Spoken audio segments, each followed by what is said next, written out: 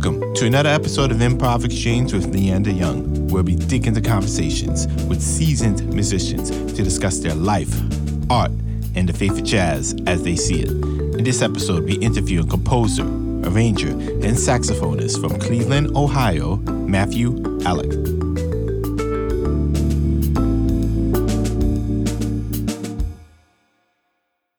Hello, everybody. Welcome to another episode of Improv Exchange. Today we have Matthew from the Cleveland scene.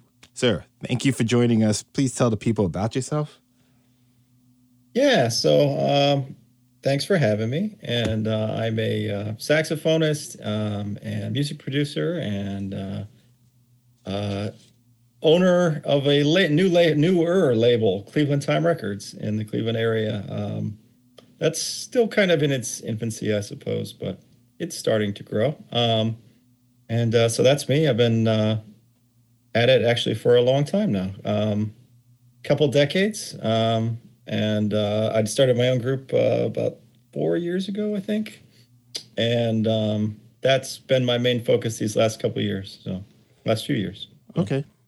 Well, first thing I need to ask, because I don't really know much about the Cleveland sound or the Cleveland jazz scene, is how big it has are a you small, guys? Yeah, it's got a small, tight-knit community. Very talented, lots of talent here. Some very nice performance spaces, but not a lot. You have the Bop Stop downtown, which my latest album is live from the Bop Stop, which is a great venue. There is Blue Jazz in downtown Akron, which is south of Cleveland. I always looked at Akron as like a giant suburb of Cleveland. And there's Brothers Lounge on the west side and Musica. So and Jilly's Music Room. I play there quite a bit. That's also in Akron. So there's a handful of venues that are nice, great places, but there aren't as many as some other cities. And to me, that's probably driven by the fact that Ohioans are not. Ohioans go out on Friday and Saturday, and like they're not out on Monday, Tuesday, Wednesday, as a matter of course for the most part. So it's harder, I think, for people to go out and see music.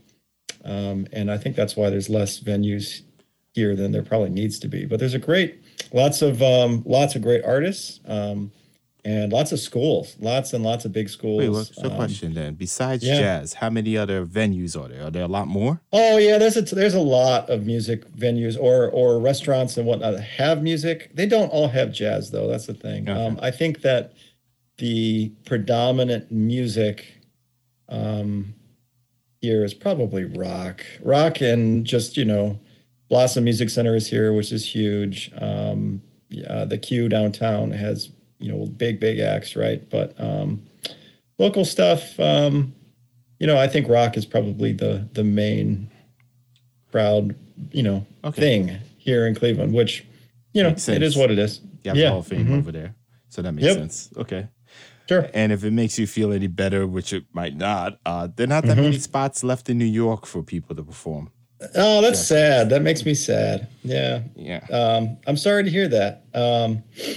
Actually, I'm going to be in New York City, not playing, just visiting in a few weeks. But hopefully I'll make it out to New York to play. My old group used to play out in New York City at a place called Arlene's Grocery quite a bit. Oh, okay. Yeah, that's still open. Yes. Is it? Yeah, cool. Maybe I'll make it back out over there. They were pretty inviting of So where did you get your degree and everything else? I studied music at Kent State University. That's Kent, Ohio, which is about 20 minutes outside Akron, and maybe about 40 minutes southeast of Cleveland. Nice university, fairly large, about 30,000 people. Decent music program. And that was, I graduated in 2007. My focus was in classical music. So they did not have a jazz degree. They actually do now, but they didn't at the time, even though I'm a jazz and pop player, but my degree's in classical, so go figure. Okay, understood. So have you studied anywhere else or just in Ohio? Nope, just in Ohio. I did attend the Inside Outside retreat that was at Victor Wooten's camp for 2 different years. That's sort of a I don't know how to describe it, a prestigious little camp for like pro saxophone players. That I know you laughed. I had friends that laughed too, like, you're going to band camp. That's so cute.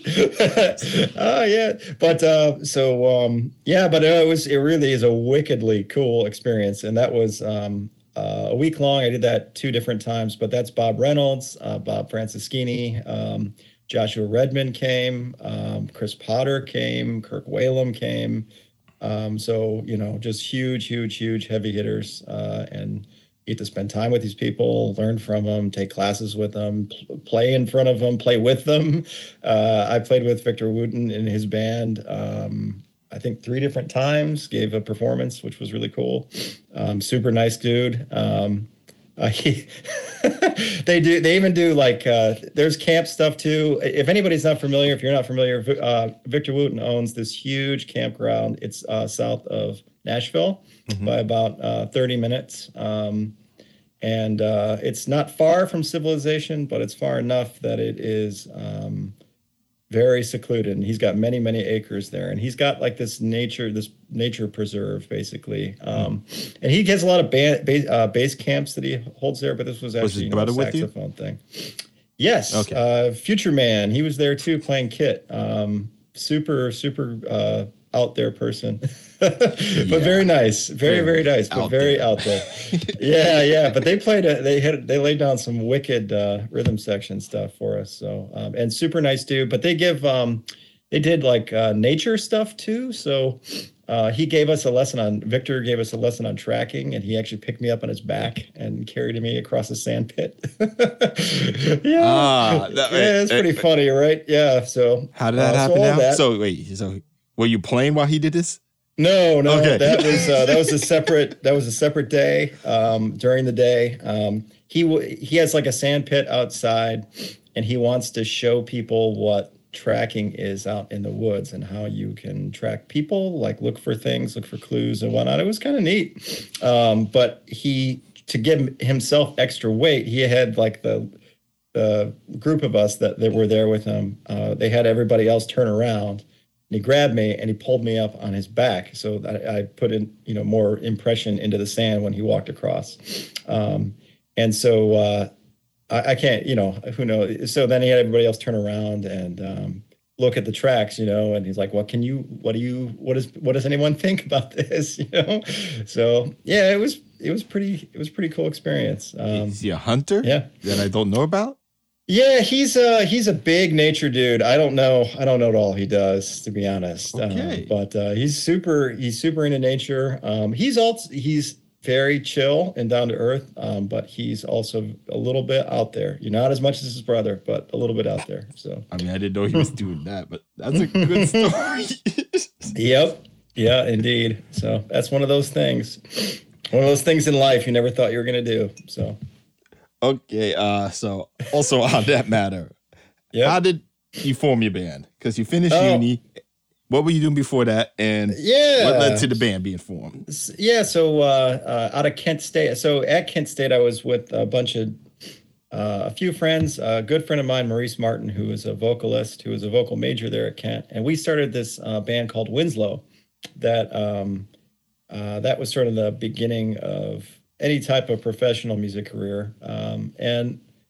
It was a soul cover band. We did Stevie Wonder, Ray Charles covers, stuff like that. And then that had a few different iterations, and we changed the name to Winslow. And we actually had a couple of record contracts, and we toured and went down to South by Southwest. And so we released a couple of records, which were pretty good. Bernie Worrell was on the first record. And the second record, a big engineer by the name of Nick Chawala mixed some of the tracks for us. And Tony Edwin Nicholas was a producer on one of them, who he worked with Jared Levert for a lot of years. So I was really proud of those records. The band went on for like 10 years. And then one day it broke up. And so it was kind of sucked for me because I didn't, that's all I was doing, and so I didn't know where to go. And I didn't have a lot of connections anymore. And so I was in the scene in Akron, and I joined a, let's see, what was it? James Brown tribute band. And it was really, they were good, some real good cats, good musicians. He's pretty much retired now. It was an older cat who did the James Brown thing. It was a good group. But out of that band, I met some dudes, and I was talking to some of them, like, look, I'm a huge Brecker Brothers fan. Like, I've always wanted to do a jazz fusion act. Like, why don't we do it? And so they were like, yeah, all right. And I wasn't really intent for being a band leader per se. I just wanted to put a band together.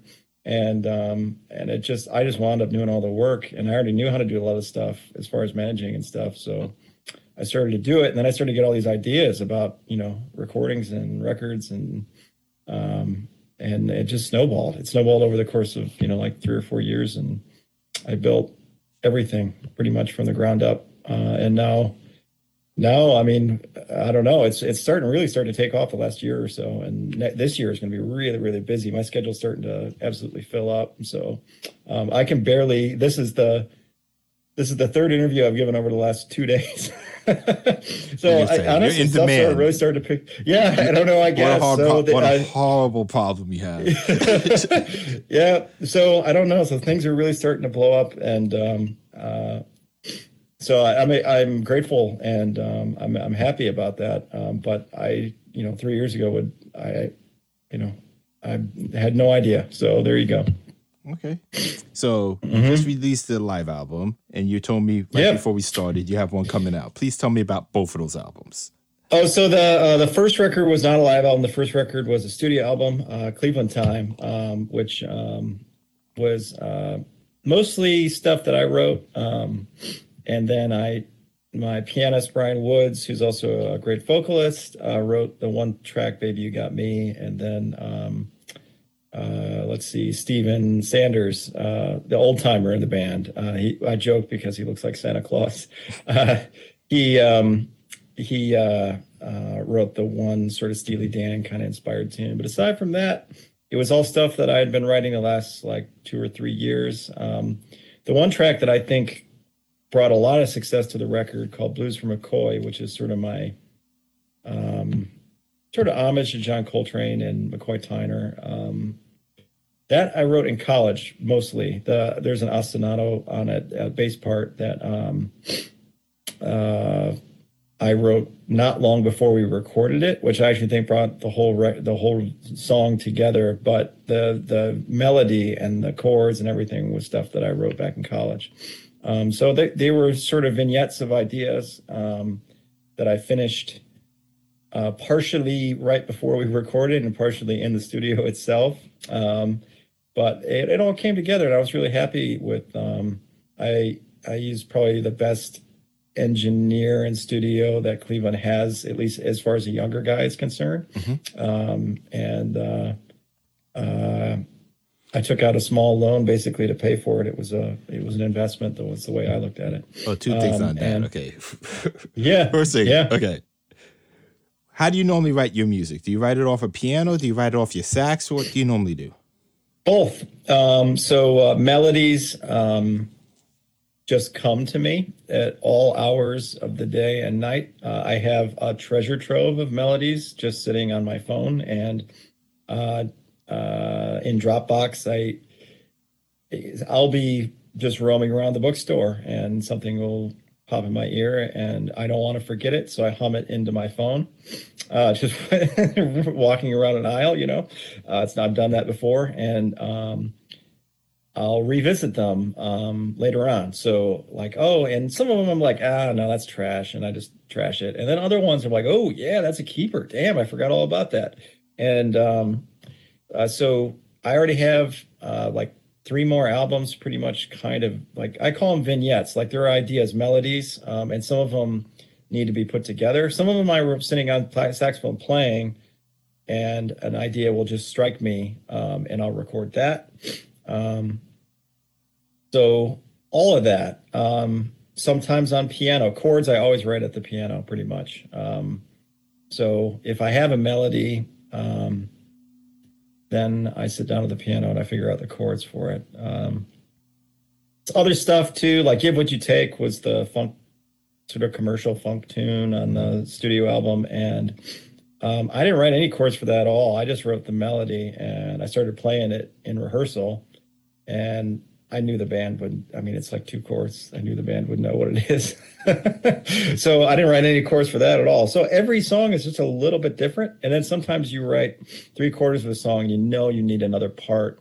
And sometimes I stew on that for like weeks or like months before it finally just comes together. I'm like, oh, that's what it is. That's what it needs. So all of that, I don't know. So but for me, the melody's always first, always comes first. And then everything else, you know, you figure out later. And sometimes a band member or, you know, Brian Woods, my pianist, usually always has a say in how the arrangement comes together. So I might ask him for an idea if I can't figure it out. So okay. And another thing I want to ask, because this is something that especially I think older people don't fully understand, because they like to say there's no young people in jazz. You took out a loan to do the album. Respect to you on that. A lot of people just save or get a group bonding, like group pile to put money together to make an album. What made you actually go that route? It was the easiest, and I didn't mind doing it. My guys don't have a lot of money per se. I mean, well, a couple of them are doing all right now, I think, but you know, I don't want to make them feel bad, but I don't know. They're not financially, you know, super well off. Not to say, you know, but I don't know. I didn't want to ask that burden of them, you know. And for me, even though I kind of, so the Matthew Alec and the Soul Electric thing is kind of like a hybrid. It's kind of like a band, and it's kind of like just in jazz roots, you know. I mean, the Brecker Brothers, every tour they did, they had a different lineup pretty much. My group has very much been that way. The first like year or two, there was basically the same band, but like Leon, the one drummer for Leon Pinault from the first record, I haven't talked to him in months. I've been using 2 other drummers. And I probably will play with him again too at some point. I don't know, but so different guys come in and out. Corey Conway, who's a big part of the live album, wasn't involved with the first album at all. He's a great guitarist and sort of blues vocalist, and a younger guy. And he played on the live album, and he might be on the next record. I don't know. Okay, I get you on that. So you see what I'm saying? So I didn't want to lean on anybody. In that case, it makes sense. But okay, but what year did the first one come out? The first album you put out by yourself? That was last year. That was the beginning of last year. Oh, we recorded during the pandemic. Yeah, and then we released it in 2021, and it kind of stinks because it really derailed any touring or anything or any runouts to. I mean, I really want to do more runouts to other cities, which I'm hoping. It actually looks like it's starting to happen now, but the pandemic really derailed a lot of that. So anybody financing an album on their own like that after I want to say 2018 is really, like, I don't want to say proud of this stuff, but really motivated to get their stuff out, because album sales went through this toilet. That's a nice way of putting it. And when you stream, you're not making money off that. No, that's true. The only thing that I maybe regret, and I don't regret it, but I printed vinyl from that album, and they look real slick and they're real nice. There's a company called Gotta Groove Records here in Cleveland that presses a lot of the national records that get pressed. So they're a big company. But they pressed mine. I pressed 500 copies, and it was expensive. You know, I think it was like close to $3,000. I think so. Yeah. So and I have sold some of them, and when they do sell, I mean, you know, $20-$30 a record. You know, so that's nice. And maybe I pretty much will always have those. So as we start touring more, they do sell at shows which is nice, but I still have quite a few. Like 400 copies. Yeah.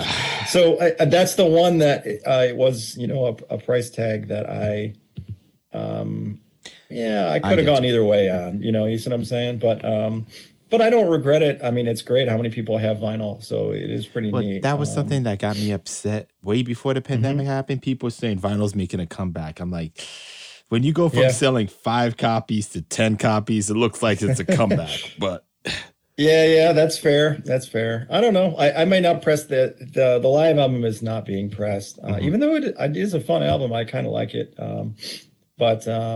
And I should mention one other thing about both the studio album and this live album. Tom Bones Malone, who are you familiar with him? Have you heard his name? Yeah, I do. Yeah. You can tell them. Yeah, sure. Yeah, cool. He's listeners out there, you probably already know him. But of course, he's from the Blues Brothers. He's been the Blues Brothers band. He was actually the main impetus behind the Blues Brothers forming, aside from Dan Aykroyd and John Belushi, of course. He was the first person they went to when they needed to form the band. And it was his decision-making as to other guys who he brought in to fill out the band. So obviously it came out of Saturday Night Live, but then during those years, he also became the Saturday Night Live musical director. And the other cool thing about him, and a lot of people don't know unless you read up, he did all kinds of cool stuff. He went on tour with Blood, Sweat, and Tears. He went on tour with Frank Zappa several times. He had a band with Michael Brecker. He worked with David Sanborn a bunch. He's done all kinds of cool stuff. And so through social media, I got to be friendly with him. Friendly. And I emailed him the one day and I was like, hey, here's unfinished stuff from my album that's going to be coming out. Do you want to lay something down? And he actually said yes. And he's like, this sounds great. Yep, I would love to. And it worked out. And he wound up recording horn parts and trombone solo on the title track. It just isn't in his home studio. And he Dropboxed stuff to us. But then after the record came out, I started just staying in touch, exchanging emails. I only ever talked to him through email during that time. But I started whispering in his ear, like, hey, why don't you come to Cleveland? We'll play a show and I'll have it recorded and we'll do a live album. And we worked out a date, took a while. And he came and played this past February, right after the enormous blizzard that hit the East Coast. He was actually the very last plane into Cleveland. The very, very last one. I got him as the blizzard was starting that Wednesday. I picked him up and it was a small miracle he got here. But and we played a show at the Bop Stop here in Cleveland, and it turned out really nice. And it's totally different than the studio album. We did some Blues Brothers cuts. We did some soul jazz standards. And had a huge band. It was like a 10-piece band for the recording, very Blues Brothers, and that was kind of the idea. They're not perfect. It's a live album, and we mixed it. Same guy, Jim Stewart, the engineer from the first album, mixed it. And live albums, you fix them, you make them sound good. It's good for a live album, I think, but it's not perfect. I like perfect. I hear little things. I don't think it's as a perfect live performance. No, maybe not. But that's what I like. So it's tough for me to listen to at spots. I'm just being real. But it's live. So I've gotten good reception from it thus far. And the people that listened to it have really liked it. Tom really liked it, I think. So album number 2 is coming out. It's December 2nd, and it'll just digital, all the digital stores. And then there's I think it's 7 tracks in the album. So 6 of the 7 have the live video too that we did that'll be out on my YouTube channel. 2 of them are already out. So okay. No, that's cool, man. And what is it more behind the scenes? Is it just you guys recording in video? Is it more? Nope. It is us playing live. Okay. Had two cameras there, recording, and then he edited it down, and I gave him the actual audio tracks from the album itself. Mm-hmm. And yeah, so that's what it is. And yeah, they're fun to watch. I think I'm fairly proud of it. I think it turned out pretty nice. So cool, man. I mean, a lot of people find music from YouTube, if not the streaming platforms now. So I like that approach. Sure. Yeah. Thanks, man. Yeah. Okay, so the first time you left Cleveland and actually performed on the road, what was the biggest shock you faced? Oh boy, I don't know. I don't remember. It's been a long time ago. I'm trying to think. This band has left the state a handful of times now, or a couple. I don't know, let's see. We've done New Orleans 2 different times now, and we're going to be doing. It looks like we're doing Miami Beach in January, which is going to be fun. I'm trying to. Winslow was on the road a lot. And I don't remember the first time we left. I don't know, but I can. There are certainly some standouts. I just remember we did Pittsburgh a lot. We did New York City. We were doing New York City a couple times a year. We were doing Chicago a couple times a year. We did some big festivals. Well, no, that's Columbus. That's in state. We did do it. We went down to Miami as well. We played Tobacco Road in Miami. So we grew on quite a bit. Standouts for me were Miami Beach and South by Southwest. We actually drove down South by Southwest and did a mini tour for that. I just remember fun. I don't remember anything bad or anything surprising. For the most part, I do have one funny story. I remember when we did Florida, there were cockroaches on stage with us, running around. It was a very special. That was Edgewater, Florida. Okay. I will never forget that show. And the funny thing about it was, so in between solos, our guitar player Neil Campbell, he was trying to step on the cockroaches as they ran across the stage in between his solos, which that was fun.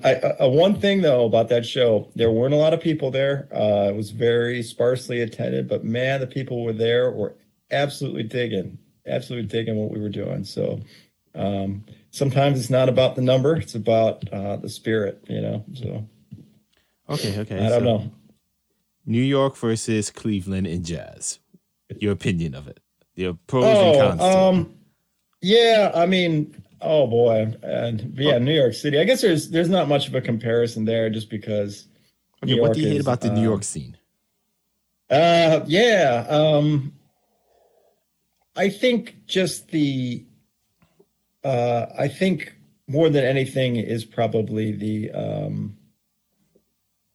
sort of sometimes standoffish attitude with people. You can be perceived sometimes, I think, but I think sometimes just people are sort of heavy and very, very serious all the time. And I don't know, maybe that's not an Ohio thing. I don't know, but I just don't think it's always called for or necessary. Just because I take everything I do very seriously, and I approach my work very seriously, and I work really hard. But that doesn't mean I joke and I laugh, and that doesn't mean that I'm not serious about my music. Was this during a jam session or just just in general? Okay, because that's more like a jam session. I agree with you. People coming there trying to impress the whole world. Yeah, right. That's certainly the thing. And I don't get that. To me, shit, if you don't know a tune or you can't play a tune or shit, I don't know it in that key, man. It's okay. The world is not going to end. We don't have to hate each other or judge each other for that. I mean, I don't know. I just think there are bigger problems in the world to worry about that, and it doesn't mean that we have to like be mean to each other. It's just silly to me. I don't know. Does that make sense? No, I that think makes you know sense where to I'm going me. with that. But So yeah. like I said, I have a love-hate relationships for jam sessions. Sure. We don't see as Yeah. many now because a lot of those places closed. No, we have them here. There's actually some really nice ones here. Blue Jazz has, they used to do 2 times a week. Now they do 1. And Blue Jazz in downtown Akron is a great club. And the Bop Stop in Cleveland, I've not been to theirs in a long time, but they do one, I believe, once a week now. And there's a number of them around too. Jazz, blues, everything, rock, pop, all of the above. I like them. I don't like to do them a ton, but I like to do them here and there, and they can be a lot of fun. But you get somebody with like that sort of jive attitude, and it kind of puts a damper on things. And I'm talking about Cleveland right now, but man, yeah, New York, sure. I don't know. Okay. So where do you think jazz would be in 10 years? Because just evolving, changing. I think maybe it's just my perception and maybe it's what I listen to. I am not somebody who listens to all the latest pop music. I like pop music here and there, and there's certain artists I try to watch for, but I'm probably not up on it like as much as I should be, but I hear more jazz elements in pop music the last few years maybe than I had in some years prior, maybe 20 years ago. More horn section stuff, and which I like, is cool. That's not jazz, but my point in that is I think there's just be more iterations of jazz in the music that's out there. Swing, jazz, hard bop, of course that's going to continue. There's always going to be people doing that. I'm planning a hard bop record in a couple of years, and that's great. But it's not going to sell. There's not going to be a huge audience out there for it, and I don't think that's going to change. And I don't know if there's anything wrong with that. That's just, it is what it is. I would like to see it more in the limelight, but don't be one of those jazz artists that lose track of the reality of the music world. Sure. I mean, there's nothing like hard bop is probably my favorite music. But I don't know that it's going to change, that we're going to see some huge resurgence of it. I could be wrong. I mean, I hope I'm wrong, but I do think that the fusion will continue. And I think that there will be a lot more of that sort of, jazz inspired sounds. I mean, look at the success of Snarky Puppy, for instance, Bob Reynolds, who I got to know pretty well there. And they're awesome, and like they're extremely popular. Corey Wong is also extremely popular now, and he's doing, funk, I guess, funk jazz. And it's like that fusion thing. And I think that that's something that will continue. And I think that audience will continue. So, and in a good way. So I don't know. I like fusion, obviously. I love fusion. I know. And I agree with you with Snarky Puppy. That seems to be now the more, Downbeat gave them best group of the year recently. Oh, right on. Yeah, cool. I didn't know that, but it's not surprising. They're tremendously talented. So, and they're so diverse. Every song's completely different. And I love that. I love the fact that you can't categorize them. It's like, oh, it's fusion, but are they? I mean, sometimes they're world music. Sometimes they're just kind of weird. Sometimes it's pop, and like every song is just some different, color, and it's just whatever they're writing and feeling, and they go with it. And I like that. That's cool to me. So more power to them. So. Okay. And what could you tell us about the jazz artists coming up in Cleveland? Oh, yeah. There's Yeah, there's a lot of great players. Yeah. I It's funny to me because I guess I'm starting to get old and I didn't even realize it. I look young, but I'm almost 40. So although a lot of people tell me that I'm hitting my sweet spot now, it's like, you're a jazz artist. You're like young for a jazz artist, right? I'm like, oh shit, I guess that's That's true. another bad stereotype. Yeah. Yeah, yeah. But there are haven't met everybody. And the other weird thing about Cleveland is like, oh, it's a small town. It's really not. The greater Cleveland area is probably like many million people. So it's a pretty big area. And there's a lot of schools, lots of universities. There's a lot of kids out there studying.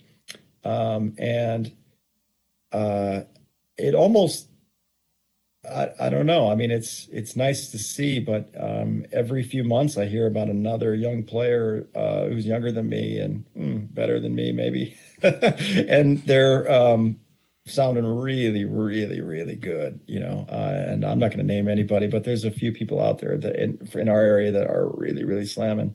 So I have high hope for the for other Northeast Ohio talents. And there's quite a few of them out there. So I don't think our region's issue is not talent. Our region's issue is,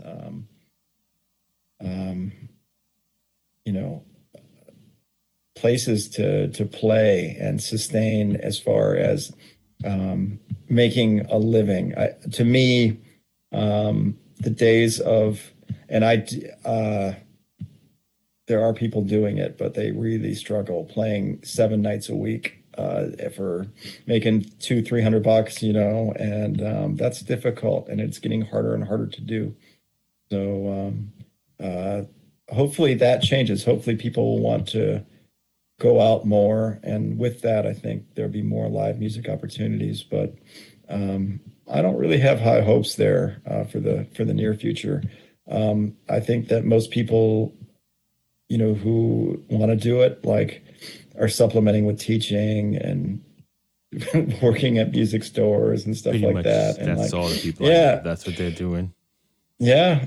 Or they were smart enough, got a whole completely different other degree, and they do that. Yeah. And then they go to the music. Yep, that's absolutely right. I have another job. I don't talk about it. I don't like to talk about it. It's fair. It has to. And it pays for all these lovely things like recordings now, and they're also super, super flexible. So I can leave and come back and do things that I need to do. So, I'm hoping that won't always be the case. I have other opportunities out there coming that I'm not going to talk about. But however, if the worst thing were ever happen is that I just make all these albums and I put it out there and I stay working at this place, then that's okay. Not the end of the world. So, I mean, you're still able to release your tracks. You're still able to perform. I think you're winning right now. Absolutely. Yeah. And I have a lot of friends of mine that tell me the same thing. So I guess the grass is always greener on the other side. So. Yes, I agree on that. And we're not trying to make this a depressing one. Yeah, no, I don't want to make anything depressing. Absolutely. That's certainly true. But is there a lack of interest in jazz in the youth in your area? Oh, yeah. I will say one thing, though. When we play live, and we just played a college a few weeks ago now. When we play, the audience, especially younger people, really respond to the music. I think, and I've said this many times before, I think that the biggest problem is that people are not exposed to it. I don't think it's because that the music has lost its appeal. I think its issue is that people are not exposed to it. I think that they don't hear it and they don't know what it is. Okay, in Matthew's perfect world, how would Matthew inform the public or, get them informed in the music, expose it to them? Yeah, I'm trying my best with everything I got going on. I'm trying my best to do my little part and do what I can. My Cleveland Time label, I kind of envision it as like a jazz education production company, not really just a record label. And I have, it started with, I did an interview with Tom Malone when he was here with Cleveland, which I published in All About Jazz, and I did a video interview with them, and that's out. And I did the same thing with Joe Lovano this past summer. That was a huge, huge interview, 2 hours. He lives in New York City, and he was in town for Tri-City Jazz Fest, which is actually a big jazz festival here. And he still has a home here, a family home. He's from Cleveland originally, so he's a big Cleveland guy. And he still has a family home here in Eastlake. So I made arrangements with him, and I had my video crew there, and we sat in his home that has no air conditioning in July, and it was really hot, and we were sweating really badly, but we toughed it out. We did a really, really cool interview for 2 hours. And so that's going to be coming out in All About Jazz, a written transcript, and then I have a 4-part video series that I'll be releasing on the Cleveland Time Records YouTube channel. But I'm going to keep doing that stuff. And I do daily blasts about jazz artists, past and present, just factoids, little stuff on social media. That's gotten fairly good response on my Cleveland Time channels. So I'm going to keep doing that stuff, and I'm going to keep expanding. I'm hoping that I'm going to find the funding to make a Cleveland jazz documentary. I want to do that. Yeah. So, the production beyond that, because, you might have to, off the top of my head, I'm not really thinking of anyone. Oh, yeah. So Joe Lovano is a huge part. He's probably the biggest one. Now, if you, on All About Jazz, I'm a contributing writer for All About Jazz. So if you go on All About Jazz and you search Cleveland, you'll find it. There's Jazz in Cleveland, the first article I published with them. And I talk about the long history of jazz in Cleveland. And Cleveland has a huge, huge jazz lineage going back. And Joe Lovano talks about it in his interview with me. But it's got a very, very long jazz lineage. Albert Ayler, I guess is how you pronounce his last name, Albert Ayler.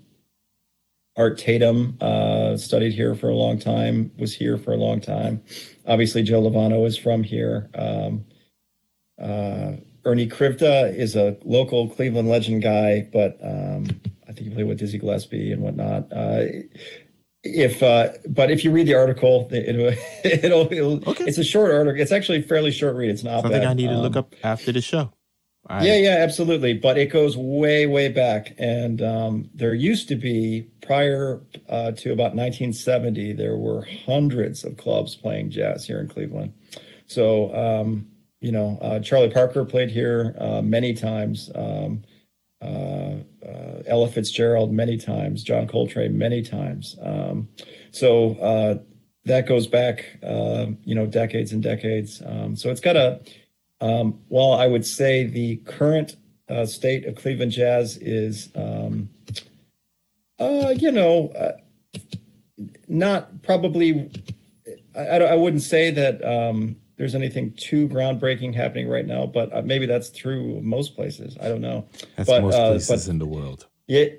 As far as but the history is very, very deep here. So, yeah.